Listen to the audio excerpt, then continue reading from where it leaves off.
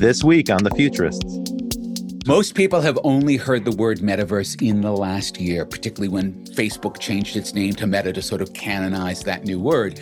Yeah. We've all been hearing this word for now coming on to 30 years, right? Because Snow Crash was released 30 years ago, and that's sort of the first time that word became codified. Before that, of course, we called it cyberspace. And there's a whole history that goes back 110 years to an E.M. Forster short story called The Machine Stops, which is really the first time someone plants this idea of a connected human space. They are still pursuing the basic things that they learned. And of course, the first basic thing that they learned was that it's not about the technology, it's about the people.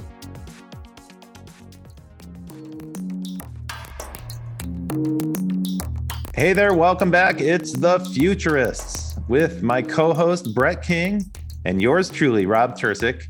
Every week, we convene this program to interview somebody who is thinking about and building the future. And today, just before we jump into it, Brett, I want to talk about that word futurist. You know, you use that word shamelessly. You're talking about yourself as a futurist. Yeah, I know, but there's some of the futurists that I work with, guys like Mike Walsh, for example, who we need to get on the show. You know, Mike actually is not a big fan of the word futurist. Yeah.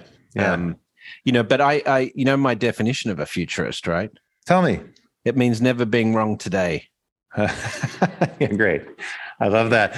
I'm a reluctant futurist. Everybody calls me that, so I suppose I've sort of embraced the term, but reluctantly, in the sense that I'm not quite sure that's how I designate myself. I tend to think of myself as a strategist, because in the context of business planning, forecasting is essential. You have to have the ability to forecast. You have to have a little creativity around the scenarios that you put together. And then you have to have some analytic capability to justify those scenarios, figure out what trends are actually going to influence them and shape them. I'm not quite sure that adds up to being a futurist. But of course, on this show, we have a little bit different definition, which is that a futurist is somebody who doesn't just think about or talk about the future. It's somebody that actively builds the future. Yeah, I think, if you look back at the work we've done, most recently, some of the people we've interviewed, Brad Templeton, David Orban, et cetera, there's something that a lot of futurists have in common, which is we're in a hurry to get to the future. That's I think if you want to say what embodies a futurist, it's, we want to push or pull the world towards that potential that is possible, and I think that's a large part of it. But the opposite of a yogi. A yogi is somebody who's very in the present moment. Right.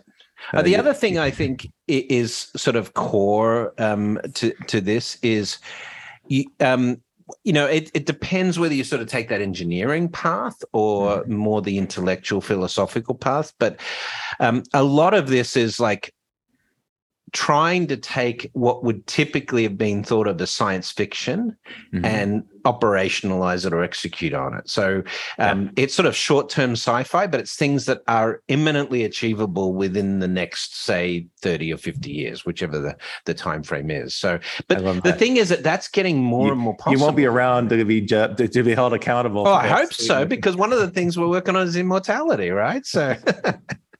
Well, this week we have a futurist, somebody who I hold in the highest regard. He's been a friend for a very long time, and actually is the very first person I ever met who designated himself a futurist and is well understood for that. He's written a number of books, 8 different books, all future-oriented. Many of them are really good, really worthwhile reading, especially augmented reality, which will tell you all about the next big thing in the tech world. He's also a TV personality in Australia, where he lives now. On the Australian ABC, not the US ABC, owned by Disney, but the Australian broadcasting company where he runs the program, The New Inventors. He's been a mentor to a number of startup companies. He's also an early stage investor. He writes award-winning columns for the Register and Cosmos. So here's a prolific thinker about the future, but that's not all, Brett.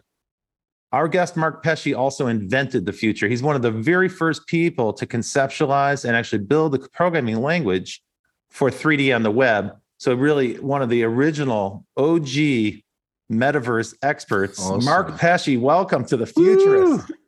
Mark, thank you very much, Robert. Thank you very much, Brett. What time is it in Australia? It's early. It's just after 9 a.m. Yeah. So, it's early on a Saturday morning here, but I'm always happy to talk to the two of you. How long have you been bending my mind? You guys are bending my mind. We've got an Australian in the United States and an American in Australia right now. And I'm trying to figure out which time zone everybody's on. We're all just citizens of the world, my friend. That's how we should be thinking. But Mark, how long have you been in Oz? It's almost 19 years now. It'll be 19 years in October. There you go. Well, so that's I've been offshore from Oz for 23 years. So, Hong Kong, then Dubai, then New York. But yeah, wow. It's been an interesting ride. And you're in Sydney, or yes, very much. Okay, very good. I was guessing with ABC.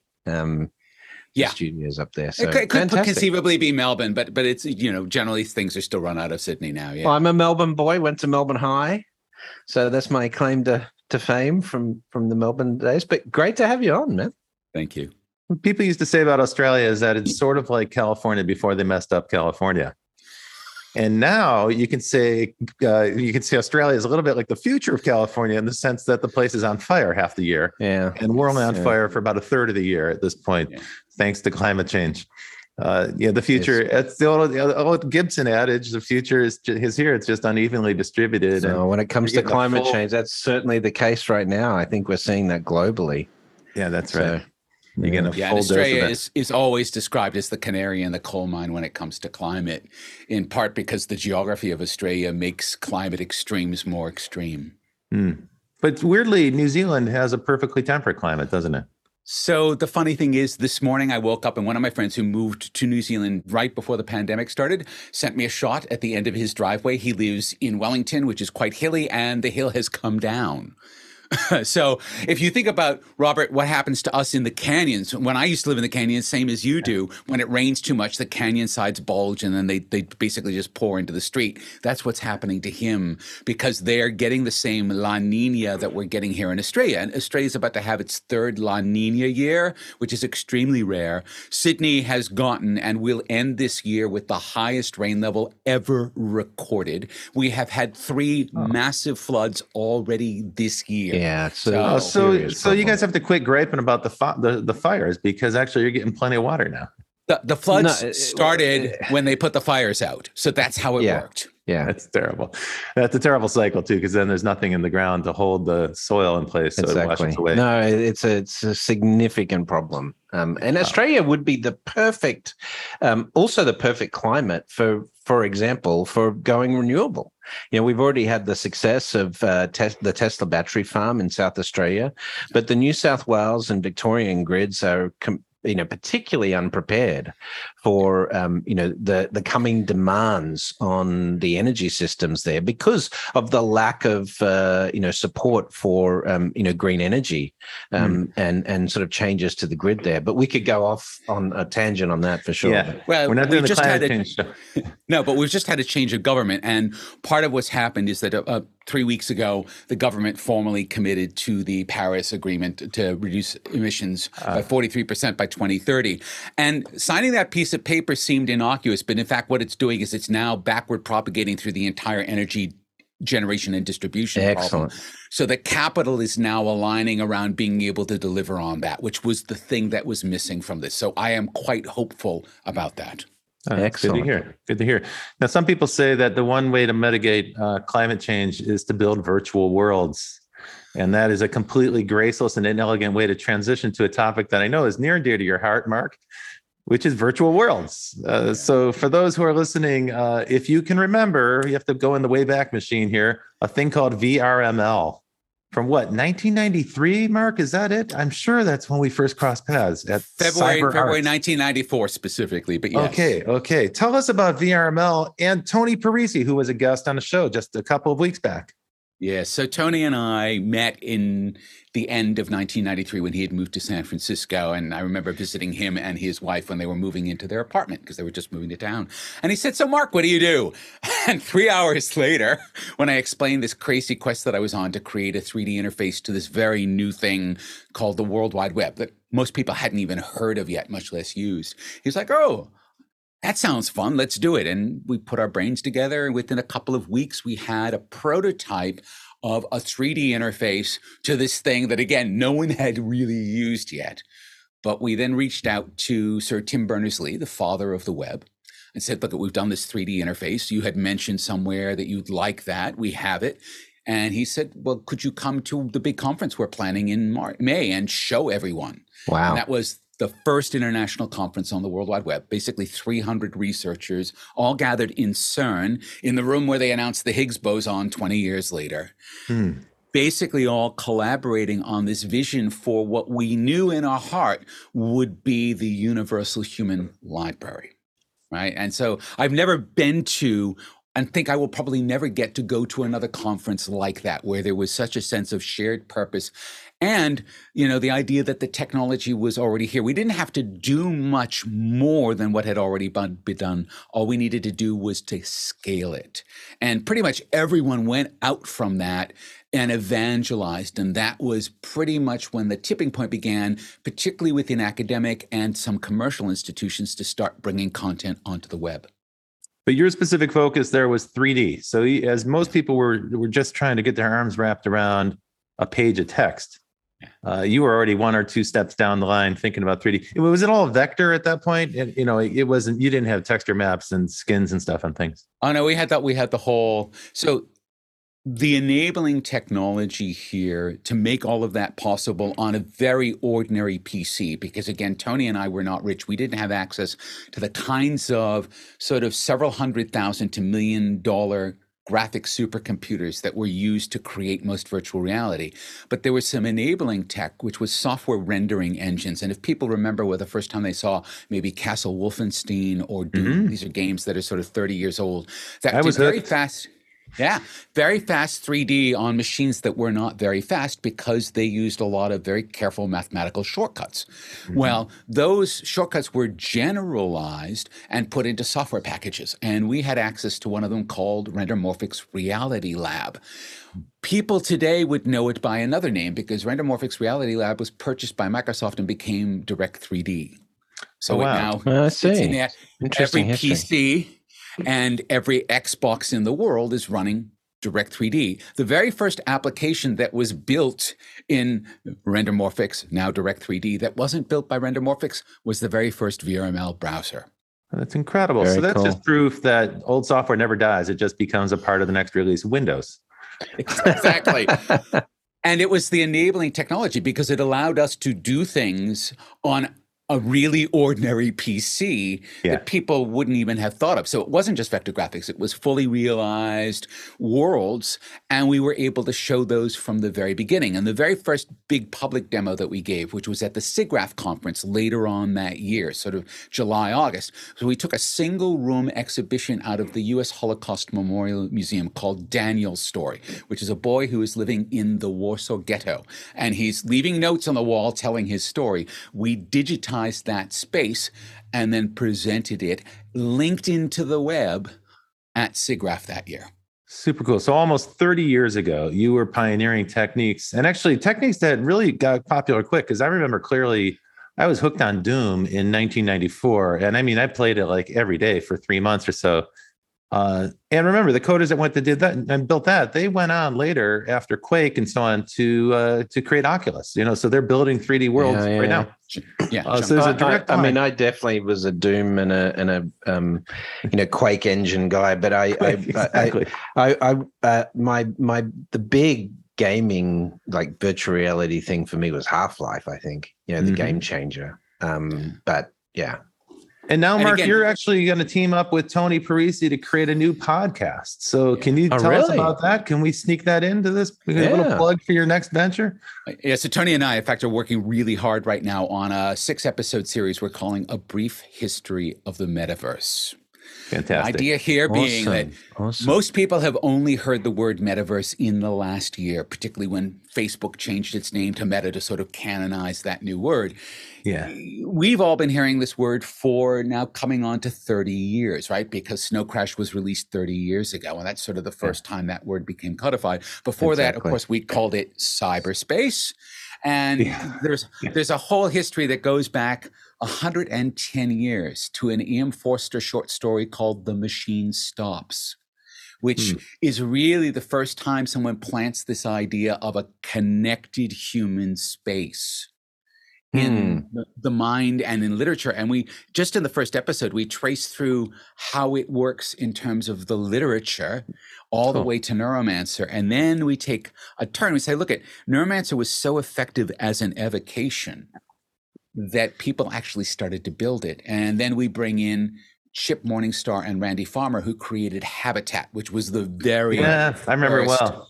Yes, the very first virtual world. And they are still at it. They are still pursuing the basic things that they learned. And of course, the first basic thing that they learned was that it's not about the technology. It's about the people.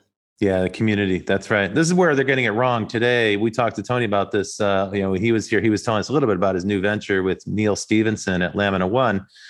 And we talked a little bit about the way the current crop of metaverses seem to be getting it wrong. They're focused on business model first and community last. And if you look at the incredible durability of Second Life, it's entirely attributable to the fact that they made tools that make the community fun. You know, they allow the community to express themselves in wacky and unpredictable ways. And then when you compare that to like Horizon's World, Facebook's shopping mall, it's astounding. You know, how did they think anyone's going to find that appealing to build this sort of lookalike, kind of cheesy, cartoon-like avatar with no legs, walking around a completely controlled and contrived environment? I can't muster the energy to even delve into the thing. And the other metaverses that are out there today, things like Decentraland and Sandbox, they're digital ghost towns. There's no one on the server when you get there, and so there's no community whatsoever. Well, but I mean, you could say the same about the web in the early days, like in 94 and 95. You know, that was how we would have described the web. You know, well, you didn't really have a people experience on the web, but what you did have was an incredible ferocity of launching. I remember really clearly in 94, 95, if you went to Netscape's What's Cool, the list of new things was becoming unmanageable. Right. And Yahoo hired a whole team of like librarians. So you had a sense that people were doing stuff because there was a proliferation, and it was kind of like early stage, kind of like algorithmic growth in terms of the number of pages that were being generated on a daily basis. So there was a signs of life. All right. And then, we were doing games, and with games, you found this incredible untapped or unmet need to connect people together. So people definitely craved the connection. But I think now with the metaverse, if it's not community first, it's going to land with a thud, and then it's going to be really hard to get a community there later. But Mark, we're not letting you talk. We're just talking on top of you. Go for it. No, I feel that with Decentraland and the other sort of purely Web3 based, in other words, blockchain based, and really land sale based virtual worlds, that these are basically schemes to get people to buy land on the promise that enough people are going to buy land and come and live in these spaces, that this land is going to be valuable. And I think that is a chicken and egg model where there is no chicken and there's only a virtual egg. Yeah, it's like the 1920s in Florida. That's going to be a bit problematic. I think with Meta, the bigger issue is that the name change is effectively an elaborate misdirection play to shine the light away from the fact that Facebook is, without question, the most socially toxic organism of the 21st century. Yes. And as long as you can change the name and get people to look elsewhere, oh my God, Mark is blowing $10 billion on this thing that can't happen. Who cares? He's still making $100 billion a year on the advertising revenue by polluting the social space. And really, that's my own feeling about this. I know other people feel very differently about it.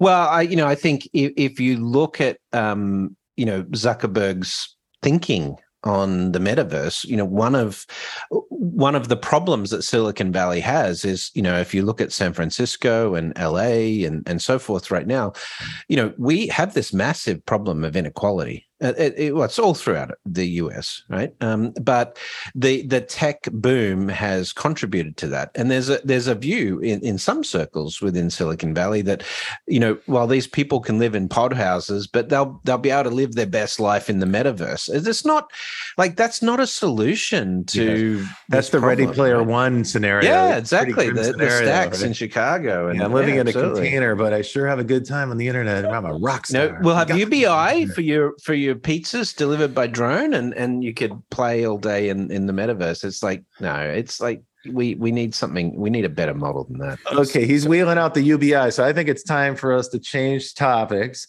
Hey, so listen, watch out for the brief history of the metaverse, a brief history of the metaverse podcast from Mark Pesce and from Tony Parisi, both guests on The Futurist. And that podcast will be coming out when, Mark? When should we look for it? It'll land on the 15th of September on nextbillionseconds.com and just on the Next Billion Seconds podcast feed. Cool. Awesome. We'll put it out on our feed too. Yeah, great. Excellent. Thank you. Now, in parallel to all of that, at the same time, and actually fueling a lot of what you were just talking about, Mark, in the history of 3D and VRML and the metaverse and what we used to call cyberspace, were companies like Evans and Sutherland. And I remember the weird mashup of all these cyber arts people hanging around with these kind of like military industrial vendors from Evans and Sutherland and other companies. And it was just a weird culture clash. They weren't so far apart because at the core, everybody's a geek. So that part we had in common. But at the time, those companies had the rendering power. So if you really wanted to do immersive reality of any kind of sort, it just happened to be a fighter jet simulation. But that ties into a topic that you and I've been discussing the last couple of days, which is the deep, intertwined, and kind of weird and interesting history and present of internet technologies and consumer technologies intertwined with military technology. And we see examples of that every day. The internet came from DARPA, right? 100%. We should unpack that story a little, but yeah, that's what people always point to, right? So the Defense Advanced Research Project has a number of credits. It's not just the internet, ARPANET, the precursor to today's internet, but also mobile phones and space and satellites for communication. Right, spread spectrum technology. That's the basis of cellular technology. Absolutely. That's right. So that all came from DARPA. And DARPA's mission is interesting. The idea of DARPA was after the Sputnik satellite, the U.S. military and everyone to be caught off guard again. So their job is to look at all the weird and wonderful new technologies that are coming and evaluate them for either a defensive or offensive use. And mainly the goal there is to keep people safe. But they have come up with some interesting weapons as well. Their big new focus is biotech. They have a whole office now called Biology as Technology, which I think is fascinating. We'll have to get some of those folks on the show. But Mark, comment a little bit about that, because that was fun. We were chatting about that last night. Yeah, and I think what I want to do is actually expand the palette a little bit and go back a little bit further, because while I think we do see this relationship as a modern relationship, it is not a modern relationship. The most important military development of the last 1,000 years is gunpowder. Gunpowder began as fireworks in China. It began as a technology of entertainment. And it was several hundred years of entertainment before someone in China realized, we could use this for a rocket. And then I believe it was the Portuguese who managed to get it from the Chinese and brought it to Europe, and one thing led to another. So we have this idea that a lot of these technologies actually do begin as entertainment technologies and then become military technologies. Then let's go to the Victorian era. We have this massive industrialization. We're using machines for everything to improve the standard of life for people, right? To increase the speed of transport, increase agricultural productivity, make clothing cheaper, all of these different things. None of that gets fully weaponized until the Great War, right? Yeah. And then bam. And then we have this 30-year period of war and technological acceleration. And then we end at the other side at the end of the Second World War. And it's not so much that it stops at that point. There is a lot of money going into defense during the Cold War period. Mm-hmm. And it's then at the end of that Cold War period, and all three of us are old enough to remember exactly that point when the Berlin Wall comes down, that the nations in the West get the peace dividend, right? Because the money stops pouring into defense. Southern California goes into a severe recession because so many of the jobs in Southern California were defense industry related. And it took basically a full decade for LA to reorganize its economy on a non-defense basis. And this is exactly the pivot point that we see now, because that starts around 1990. And then in 1995, you get the PlayStation. And this becomes a sort of crossover point where the leading edge of technology development and where money is going stops being defense and starts being consumer electronics. Mm-hmm. And it turns out that the market for consumer electronics was probably an order of magnitude bigger than the market for defense. And so it is now the thing that's dragging things along. This is why the best chips you can find in the world are sitting in your late model smartphone, not in military equipment, right? And NSA. That has massive implications for the Pentagon and for other defense departments around the world, because now the tail's wagging the dog. The entertainment tail, or the consumer electronics tail, is wagging the military dog. They're playing catch up. We see evidence of that. For instance, right now in the war that's happening in Ukraine, the Russian military, one of the reasons Russian generals are getting targeted by drone attacks is that they're using regular cell phones. And they have to use regular cell phones because they're more reliable than the military equipment that they have for communications. That probably has something to do with corruption and people not actually procuring the right things and so forth. But at any rate, the consumer tech is ahead of the military tech, just to kind of confirm your point there. Mark, we need to take a little break here because we do have sponsors for this show. And so we're going to make a little pause now. But folks, keep listening, because in just a couple minutes, we'll be back with Mark Pesce on The Futurists. Welcome to Breaking Banks, the #1 global fintech radio show and podcast. I'm Brett King.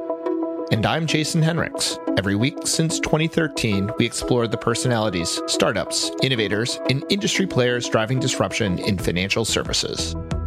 From incumbents to unicorns, and from cutting-edge technology to the people using it to help create a more innovative, inclusive, and healthy financial future. I'm JP Nichols, and this is Breaking Banks.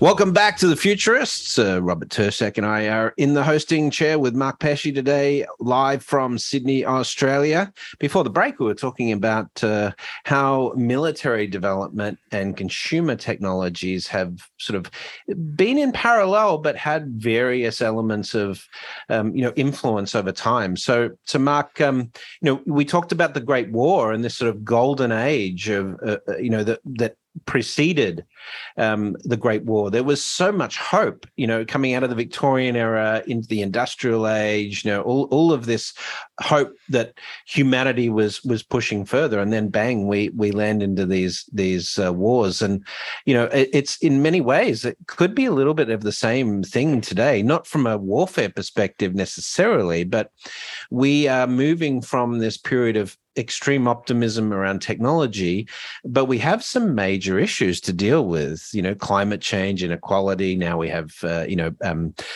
viruses like COVID and so forth. So we're entering a period of disruptiveness, but we also have China, rattling the saber a little bit regarding Taiwan. So where do you see this cycle going?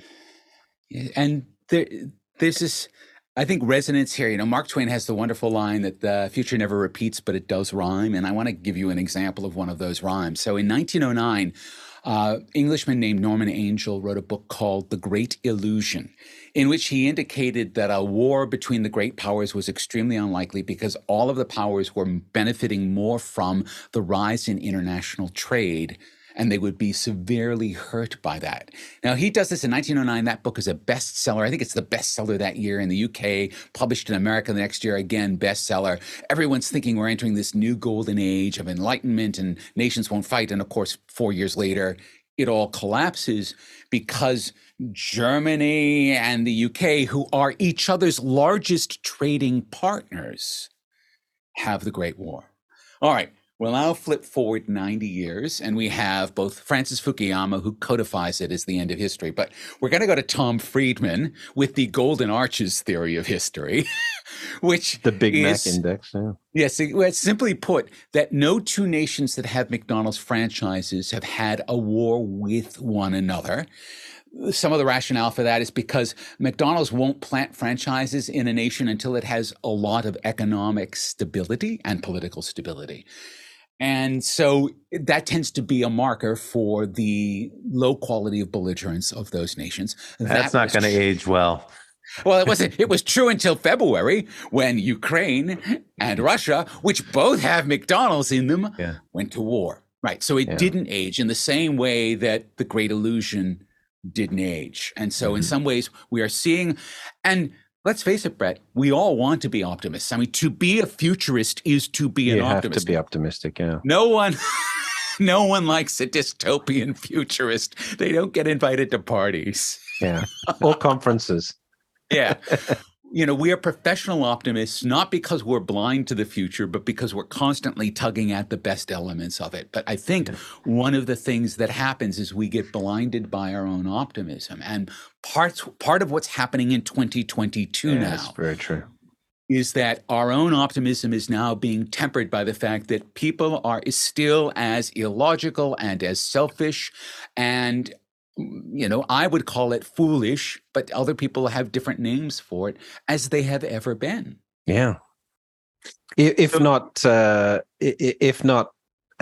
actually increasing in irrational, conceptualization of the world. It's like, having these conversations like you see on social media about, let's end all vaccinations and things. It just blows my mind, some of how we've intellectually declined as a species, in certain elements, right? Yeah, I feel as though this is one of the things that 300 researchers in that room in 1994 didn't understand. We knew we were building the global library. What we didn't understand is that we were also building an ignorance amplifier.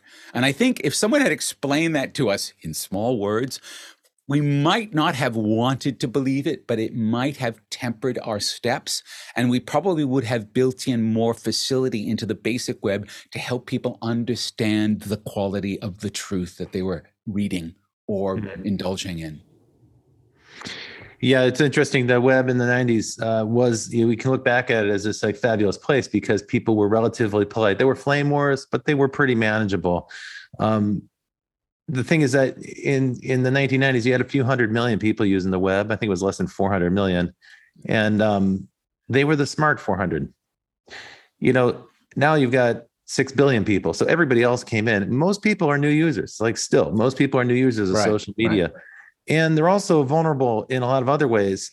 So one thing we can talk about, Mark, is how militarization has also invaded cyberspace, but not in the way people think. It's the weaponization of social media and the infiltration of social media with, robots that can generate hostility and drive division and wedges between different groups of people and break a democracy. Democracies can only thrive in good information. Propaganda, all of that's been a big part of the military playbook. Yeah, it's been and always we've has, been under. Right? We've been having a Cold War for about 10 years. We just didn't want to acknowledge it. But it's between intellectual property theft and hacking and the multiple attempts to disrupt real world infrastructure through the network. And then the militarization or weaponization of social media. These are all examples of concerted efforts by real people, real organizations in the real world. They're not just accidents. They don't just emerge. These are things that are deliberately done. Now, every government disavows it. Nobody takes credit for it. In Russia, they have that wonderful phrase that I share with you, Mark. Political entrepreneurs. That's what they call the people who are doing the social media hacking. Really? Yeah. But that's a new front, right? So that's like the fifth column is using social media and other vectors to get to people. What's remarkable about that is back in the bad old days of big media and controlled media and centralized publishing and domination of broadcast media by just a handful of companies, we had a better sense of national consensus. We had a better sense of national identity. We thought we knew who we were. We thought we knew what values we shared. And what we're seeing now in retrospect is national identity is a story that we tell ourselves. It's a very convincing story when it's well told, but that story can start to fragment and suddenly it doesn't all hold up so well once you've got 100 different versions of that story tailored for different groups. Let's talk about drones. Let's talk about the consumerization of drones. When Obama started using drones, actually, I guess they started under George Bush, but then Obama loved it because he didn't have to put boots on the ground. Yeah. And at one point we were having a war we were bombing 8 different nations, several of whom were allies of ours. The United States I'm referring to, not Australia. But we were using Australia was participating in a lot of that too. That's true. And and we have a number of different drone programs in the United States. The CIA has a black drone program nobody knows anything about. And of course, then there's the military drone programs. It always seemed to me that we're going to come to regret this. And I think here we are. Here we are. Like suddenly it's really cheap to build a drone. Okay, the United States builds expensive drones, but a country like Turkey now has a company back. I'm going to get this name wrong, but it's Bayraktar, and they're producing drones that are relatively cheap. Although you can't get the exact price, it ranges between $1 and $2 million, and for the whole system with the ground control, $5 million. That's a fraction of the cost of a drone system from a U.S. vendor. So in a way, they're democratizing drone technology. But theyese are killer drones, and they've been surprisingly effective in the Ukraine war. Yeah. And I mean, we're about to see now, as you've probably talked about on the show, we're about to see an explosion in semi-autonomous electric vertical takeoff and landing vehicles, right? Yeah. So the Joby is my favorite because it's kind of the first one that's gotten FAA. So we're seeing an explosion in that technology as well. And those are not multi-million-dollar things. And so what you can see is that the price curve that we're on from the $100 million, $500 million US Predator-style drones to this $2 or $5 million Turkish drone is only a midpoint down to, say, $100,000 drone. Probably we'll see by the end of this decade. And look, they're building homemade drones in the Ukraine right now. So they're building like super cheap, do-it-yourself kind of drones. Yeah, no, they're just they're using commercial drones, and they're dropping hand grenades out of them. Impact hand grenades and stuff. It's like the improvised bombs that they put in the streets, IEDs, but from the air now. Yeah, that's right. I do remember reading about the fact that the Ukrainians had used some sort of commercial drone along with a camera, along with facial recognition technology to be able to recognize Russian generals in the field and direct artillery fire their way, right? So you have this combination of very off-the-shelf technologies that were simply being remixed into an extremely lethal form. Now, we keep comforting ourselves in the United States because we always believe that we're going to have air supremacy. It's why we invest so much in not just our aircraft, but also our pilot training. And we're chuckling at Russia's expense because they haven't really achieved air supremacy. If you had that, then those Bayraktar drones, those cheap drones they're utterly defenseless. They're like a one-hit job. So if the Russians had air supremacy, there'd be no threat at all from those drones. But I think we might be fooling ourselves because Mark, we can't stop drones from impacting airports in the US. These small commercial drones, right? This is where I'm heading. This is exactly where I'm heading. I was chatting with Mark about Palmer Luckey, another pioneer of VR. Just in a weird parallel, this conversation is full of cross references. Palmer Luckey, who created Oculus after he sold that to Facebook and then got fired by Mark Zuckerberg. He went and started a new company, and they're focused on defense. He wants to be a defense contractor, high-end, high-tech defense contractor in the United States. And his vision is tens of thousands of drones attacking a big military asset like an aircraft carrier. And his view is that, we have good defense systems on those ships. We'll be able to defend against the first 10,000 drones. But what happens after 20,000 or 30,000? And the idea is that, it's relatively cheap, right? You can build 30,000 cheap disposable drones, knowing most of them will get shot down, but some will get through. And if you can take out a, multi-$100 billion ship, you can actually wreak some serious havoc. We should probably call this the cicada theory of military attack, right? Because cicadas will emerge in the tens of billions just so that the predators simply get filled up and the ones that live will breed the next generation of cicadas. Now, tell me again about dystopian futurists, because I really want to hear that part. I mean, I just spent a lot of time with Palmer Luckey. He came to visit Australia. He has a deal that they've tied up with the Australian Defence Force to build what they're calling the XL AUV, so the extra large autonomous underwater vehicle. Because although you probably haven't heard too much about it in America, we have been unable to get a new generation of submarines, which we need badly to defend the landmass against anything that might be coming from, say, East Asia. And I won't name names here, but you can use your imagination. And we don't have a deal for that. We had a deal with the French that fell apart. We now have a deal with the Americans. The Americans said, we'll get your submarines in 2040, which is a long time from now. That's part of because the defense procedures around this our defense procurement and construction procedures are so slow and so long-term. So he wants to build us a small fleet of relatively inexpensive, when we're talking the XLs, I think they're 6 meters long. So they're not tiny, right? Mm-hmm. And they should be able to go out and autonomously scan all of the coast and keep things relatively safe, make sure the cables aren't being played with, stuff like that. Mm. And it's very compelling. And I suspect he's going to be doing a lot of business here because he's taking that idea of a lot of drones and saying, okay, we will deploy them under the water in sufficient numbers to allow Australians to feel relatively safe. And one of the interesting things you pointed out to me about Palmer Luckey is that his approach is very different from an American defense contractor in the sense that most American defense contractors provide systems on a cost-plus basis, which is, in other words, the government is paying them to learn how to make the product. And with a high-tech product, that's a really lousy formula because you're going to end up having a company that just extends their learning curve because they're getting paid all along the way. His approach is different. So Palmer Luckey is saying, here's a system. It works. Would you like this system or would you like the next version, which is coming out in 6 months? He's doing it like the way we drop software releases. So he's got a planned approach to developing software and developing products. And you can have this release or you can wait for the next one. He's not asking you to pay him along the way to pay for his learning curve. Do it like Tesla does. Yeah. But what's really interesting about this is, if you look back, Mark, you were talking about historical analogies of things like communities online. And of course, we have the steam machine man of the prairies and Rossum's universal robots. We have a lot of history in respect to, these technologies. But drones weren't big in sci-fi.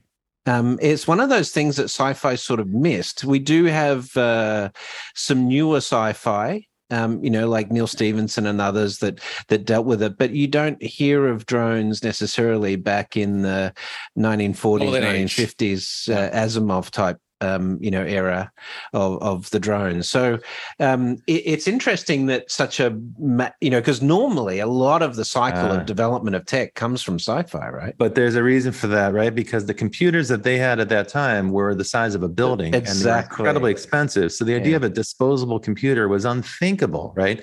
Yeah. But then when you get to George Lucas, you've got Droid Wars, right? And now you can have, kind of crappy CGI looking back at it today, not a very convincing special effect, but this idea of an army of tens of thousands of disposable robots, right? Yeah. And now what we're talking about is junk tech. We're talking about stuff the size of a shoebox, that flies around and costs a couple $1,000s. Yeah. Designed for being disposable. But you can imagine if you were on the deck of a cruiser or an aircraft carrier and there were literally thousands of these things blackening the sky and you were trying to take them down with whatever system you've got, that would be quite frightening, right? That would be quite a scary scenario. That's the scenario that I wonder if the United States is preparing for. You have to imagine that right now, everybody in the world is watching what's going on in the Ukraine and taking some conclusions from it. Back in the Civil War, in the United States Civil War in the 1860s, European military experts came over to observe. And they came away unimpressed with the U.S. Army, which is not such a bad assessment because the U.S. Army wasn't very well trained. And we were basically just recruiting people and throwing them into the field. And so they looked at it and they said, these are, not very well-trained soldiers, not a very professional military. But they did notice things like the use of artillery, which changed the battlefield completely, the use of trains and telegraphs. And that became material. Within 5 years, you had the battle between the Prussians and the French, and it was all about train timetables because they took that away. And it was like, wow, we can move huge numbers of soldiers fast if we organize the trains properly. So that was a big military improvement. You have to wonder what's going to happen with tactics now coming out of this Ukraine war, because quite obviously the idea of driving a bunch of tanks into a country, that's not really happening until they get some better defense systems. Yeah. We are seeing, we have seen a depiction of some of this in popular film now, like Angel Has Fallen, that, Gerard Butler film with Morgan Freeman in it, where they have the drone attack on the president, overwhelming the Secret Service. So, but yeah, it's pretty interesting to see that, the conflict between Russia and Ukraine has not gone the way most people thought it would go. Yeah. here's my view as a futurist. War, is pretty unproductive as a mechanism for resolving issues. But when are we going to evolve beyond warfare? Is sort of really my question. Yeah, but I guess the thing that we haven't forgotten it because we never learned it. But I think that the generation who has just passed away learned was that war is also an enormous technological accelerator. Right. Enormous. Right. We remember the Second World War began with a cavalry charge and it ended with a mushroom cloud. Right. And so it's like you frame it like that. Now, one of the things that I think we're going to see out of this, and we haven't really talked about, is that underneath and invisibly, there's an enormous amount of cyber warfare that is taking place on the battlefront between Russia and Ukraine. We know that the NATO allies are supporting Ukraine in this effort, which is one reason why Ukraine's systems haven't been completely overwhelmed. I know because I'm hearing it from Palmer, but really pretty much from everyone in the defense establishment, that electronic countermeasures warfare is a huge area now. And you're talking about if we blacken the sky with drones, how do we knock those drones down without having to hit them with anything? How do we either interrupt their communications or shoot an EMP at them? EMPs, right? Yeah, that's right. And we know that they're developing non-nuclear capacitively charged EMPs that can shoot a particular blast of electromagnetic energy. Well, and you probably read recently, the Russians now have this new satellite that's just following an American defense satellite. It's basically just shadowing it. And that thing has a way to kind of catch up and blow up and take out the U.S. So basically, they're going to try to take out our eyes in the sky. And at some point in the future, they're threatening to do it. China has a similar approach. They demonstrated a satellite killer. The one big vector of attack now is going to be the electronic surveillance systems that govern all these robotic systems and help us target. That could be a huge problem for us because we could have sort of runaway space junk scenario in Earth orbit, making it almost impossible for us to leave Earth orbit for the Kessler syndrome. Exactly, that's it. I forgot the name of it, but which of course the film Gravity was based on at the start, but. I'm obviously, as a sci-fi guy, I'm a space guy, and I want to see us get to Mars, and I don't want us to clutter up Earth orbit to a point where we can't do that. But I want to circle back to something that you mentioned a minute ago, Brett, which I think is relevant here. And actually something that you said, Mark. Mark, you talked about the irrational nature of warfare, and Brett, you asked the question: when are we going to evolve past it? Certainly, in the United States, if you're paying attention to this war in the Ukraine, you think it is irrational. It's like, what is this aging dictator thinks that he can just go push around another sovereign nation after having signed a treaty with them to defend them? He's setting all that aside, and it just seems so arbitrary and self-defeating and stupid.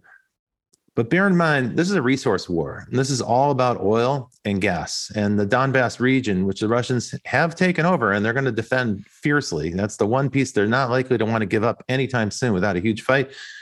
That's the most oil-rich area, and it's not really tapped yet. It hasn't been developed yet by the Ukrainians, and that's by design. Those oil reserves are extremely easy to access, and if the Russians wanted to undercut, if the Ukrainians wanted to undercut Russia's oil and energy business, it's quite possible that they could do it, and they could supply the West, and they could do it quite easily through direct lines to the West. And that's a big fear for Russia. And this is. But why are we even investing in oil anyway? Right? I mean, I hear you. But the world does run on oil right now. So that's everything from pharmaceuticals to tires. Just a few years back, people thought, why is China being a big bully in Tibet, and why are they invading Tibet and so on? But Tibet's the water tower for China. And there was simply no way they were going to let that water tower be dominated by any other country. And so they went to seize it. So one thing I start to wonder about is war zones of the future. Well, I do the potential for resource wars, with climate change. Yeah, it's massive, right? What do you think, Mark? I think I am a resident of the most resource-rich nation in the world. So that's what I think. About the only thing we don't have is oil, but we have the largest supplies of natural gas. We have the second largest supply of lithium. We have the second largest supply of uranium. We have the largest supply solar of iron silica. ore. Yep. Right. So so Australia is resource rich, and I think this is one of the reasons why Australia is it's the lucky country, we call it that, but it's also, I think, a slightly nervous country. We don't want to become an economic colony. But that said, our largest trading partner for all of our resources is China.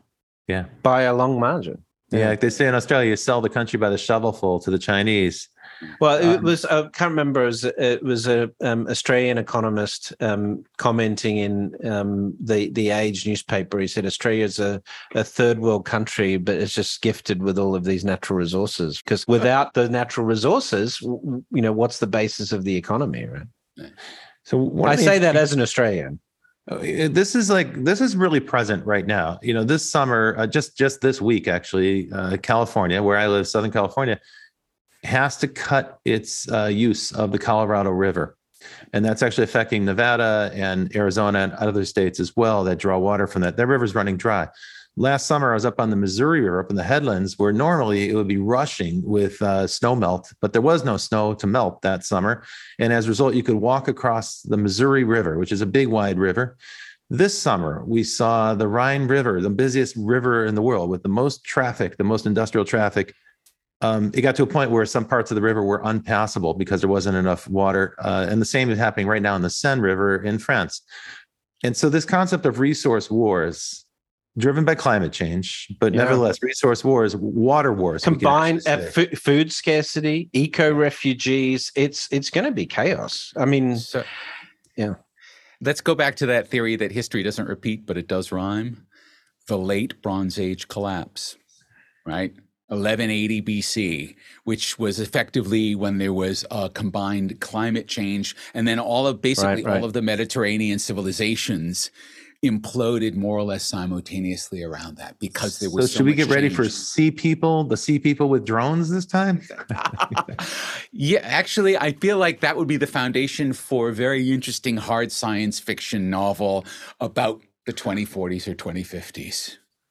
There's one other aspect here too, the freelancers that we talked about. Some of this technology is so cheap that you can have non-government actors. And I don't know how well prepared the US or other big places are for drone attacks by terrorists inside their own countries. I have to assume that there's a plan for this, although I don't really have any evidence to support that conclusion. Countries that are threatened by terrorism, they're clearly sensitive to the idea. I just don't know what drone countermeasures exist. What can you do to stop a drone from flying into a football stadium? The easiest way is to just stop the radio signal, have a jam radio signals. But of course, people can work around that. They could use the cell networks. Yeah, you could stop cell networks. Yeah, you'd have to have a range of those capabilities. But of course, you don't want everyone's mobile phones to stop working as well.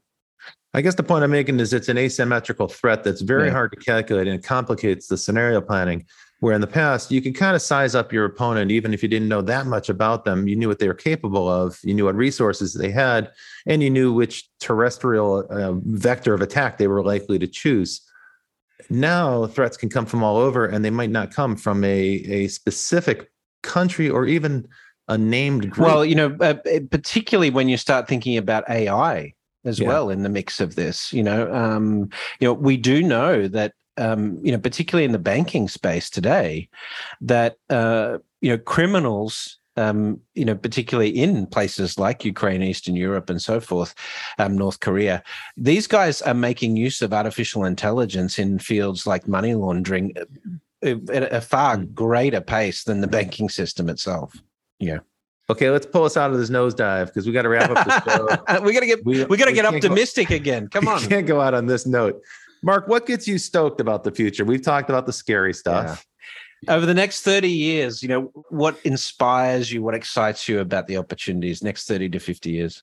So look, I think for all of the fact that it looks very hard from where we're standing, the transition to a renewable economy is now well and truly underway, and it's only going to accelerate, and it's clearly accelerating finally. I think, the numbers were so small at the beginning, it didn't look like that acceleration was in place.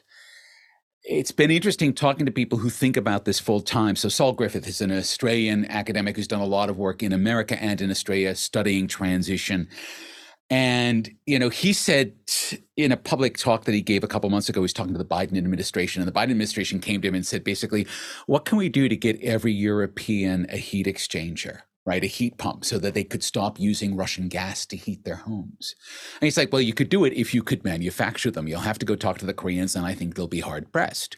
And so we're learning about what we need to do to manufacture this transition, but we're also learning that there's a lot of pieces that we still need along the way. Now, everyone looks at those and goes, oh my God, there's problems. I'm looking at those and going, oh my God, those are $1 trillion opportunities here. Yeah. And so it feels like part of our job as futurists is to help tweak people to seeing the opportunities in the transition rather than just seeing all of the roadblocks to it. Brett, to your point earlier about the tremendous costs, and this kind of crazy addiction to oil that we have, if we are able to convey to people that the cost of transitioning to renewable energy is far less than the cost of maintaining this fragile global supply chain of shipping tankers of oil all over the world. This is why we have Strategic Air Command. Well, we've got Ramez Nam coming on in a few weeks. I'm sure we'll get into that with Mez. The stat that I use is that in the United States today, it is cheaper to deploy a new solar farm than keep an existing coal plant running. That's the stat that I use today. But in just 5 years' time, that's going to be out of date. Well, we'll stay tuned for that. Hey, Mark Pesce, what a great pleasure to have you on the show. Thank you so very much for getting up early in Australia to join us on The Futurists. How can Mark, how can people find out about the new podcast, about the book, and about what you're talking about? So my personal website is markpesce.com. And in fact, if people visit that, they will be able to have a play with that very first VRML browser that Tony and I created, because I found the code for it last year, sitting on a server. And because nothing ever stops working in Windows, it still runs. And then if people want to listen to the podcast, that's at nextbillionseconds.com, or just open up your favorite podcasting app and search for The Next Billion Seconds. Awesome. Cool. Super. Fantastic. Well, thanks for joining us, and we really appreciate it. And I feel like we should have you back on to dive into some more of the metaverse stuff as well in the future as that sort of unfolds. But stay well and stay healthy down in Sydney. Thank you, and my pleasure. So that's it for the Futurists this week. If you're a fan, make sure you leave us a 5-star review, and wherever it is you download the cast, push it out on social media, invite your friends to listen to it. All of that helps us get some traction, which of course helps us find sponsors then to pay for the production of the show, which keeps the content going. So, above all, tell us what you want out of the show. Tell us who you'd like us to interview next. We've got some great guests coming up, some new sci-fi authors that we've already booked for this. As I said, Ramez Nam and others are coming on the show in the future. So stay tuned for that content. But one thing is for certain, the future is coming, and we'll be here next week, and we'll see you in the future. Well, that's it for The Futurists this week. If you like the show, we sure hope you did. Please subscribe and share it with the people in your community. And don't forget to leave us a 5-star review. That really helps other people find the show. And you can ping us anytime on Instagram and Twitter at Futurist Podcast for the folks that you'd like to see on the show or the questions that you'd like us to ask.